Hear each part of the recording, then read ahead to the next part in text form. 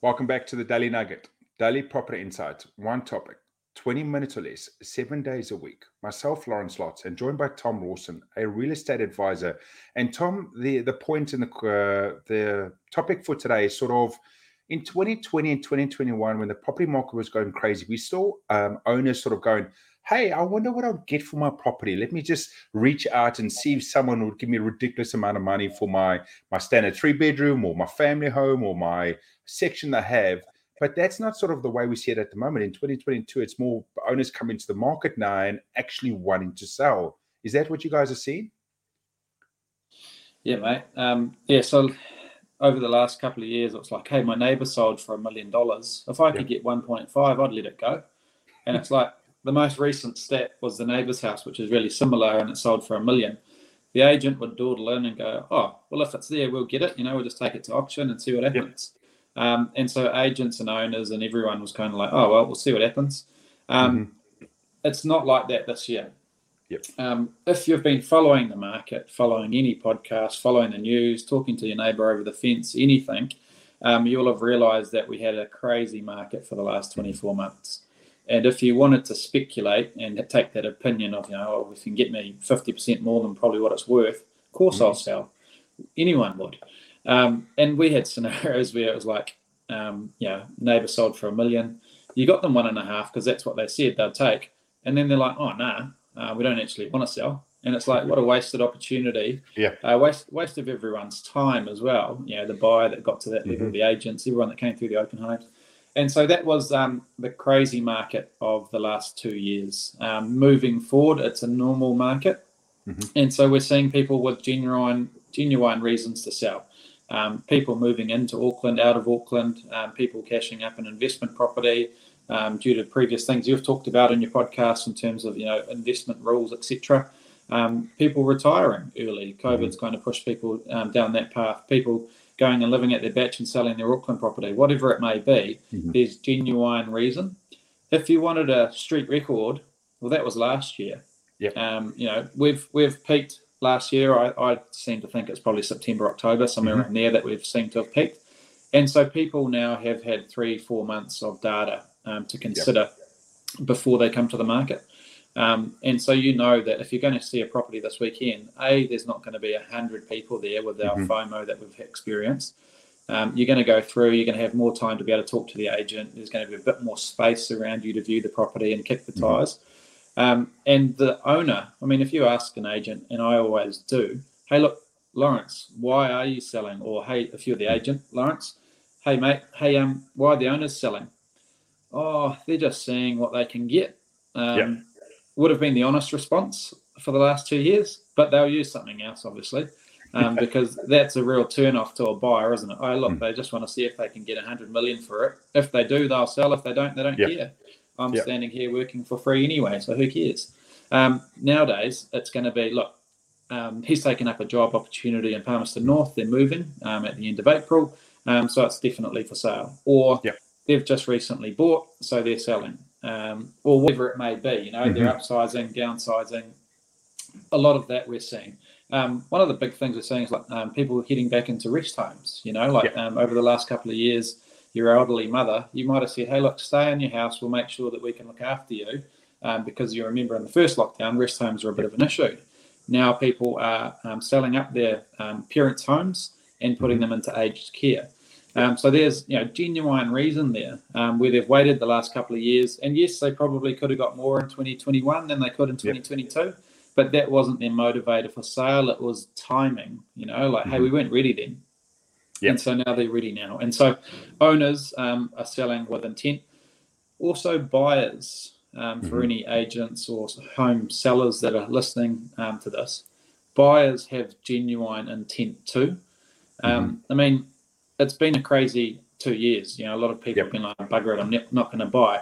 They've come back to the market because they know now they can buy with less competition from the developers and the investors, but they're also jumping over like 100 hurdles now where they didn't have to in the past. Everyone was using ATMs basically to buy properties or more properties, refinancing, and away they go, sell the car, sell the boat, whatever it may be. The buyers that are there now, they're getting building reports, they're getting valuations, they're spending a couple of grand before they can come and bid at the auction for your property. Yep. That's pretty good intent. I mean, you can't do that 10 times and be happy with yourself, can you? If you're spending 3 grand every property you go to and missing out, you'll be broke soon, you'll lose your deposit. So, yeah, the buyers have genuine intent too, mate. Yeah, it's great to see that, since that means that a lot of the time that's spent in this game, let's call it the game more than business, is not wasted. 2020 and 2021 of, let's see what I can do. The worst of all is the real estate agent spending all their time, the marketing, all the focus, just because the owner wanted to see what they could get up to and then turning it down anyway, because being offering what you thought you wanted to get is one thing, but then actually considering having to leave the property, buy somewhere else, and the market's hard anyway, so you're not going to get more, or what your life's going to do. So it's just pretty much a waste of time for for the agents that period. And bringing it back down to normality in 2022 will be great. So it'll just make the playing fields more time. Actually, owners wanting to sell, buyers wanting to buy. I mean, as you said, the big thing about buyers wanting to buy is that a lot of the rules and regulations that have been brought in means that if you're going to play the game to buy, you have to actually look to buy. You can't just come in and go, I'm interested and I'm going to put in an application and hopefully it'll go through, and see if the bank doesn't say yay or nay. No, it's not that way. With the rules that's in place now, it's only a yay if you want to get into it. If you don't have maybe it'll make it, maybe it won't from the bank's point of view. The new rules are pretty clear and cutting a lot of that grey area out of it as well. So it'll be good to see how the rest of 2022 goes for buyers that are selling and how the market sort of stabilizes. Yeah, that marginal stuff that you're touching on there, marginal lending, marginal buyers, marginal sellers is gone. And it was a time waste, there were people coming to the market as sellers that, pretended they were genuinely interested in selling and just wanted to see what they could get. And agents, especially the inexperienced ones, took it on. We'll just see, if we can get them crazy money, they might sell.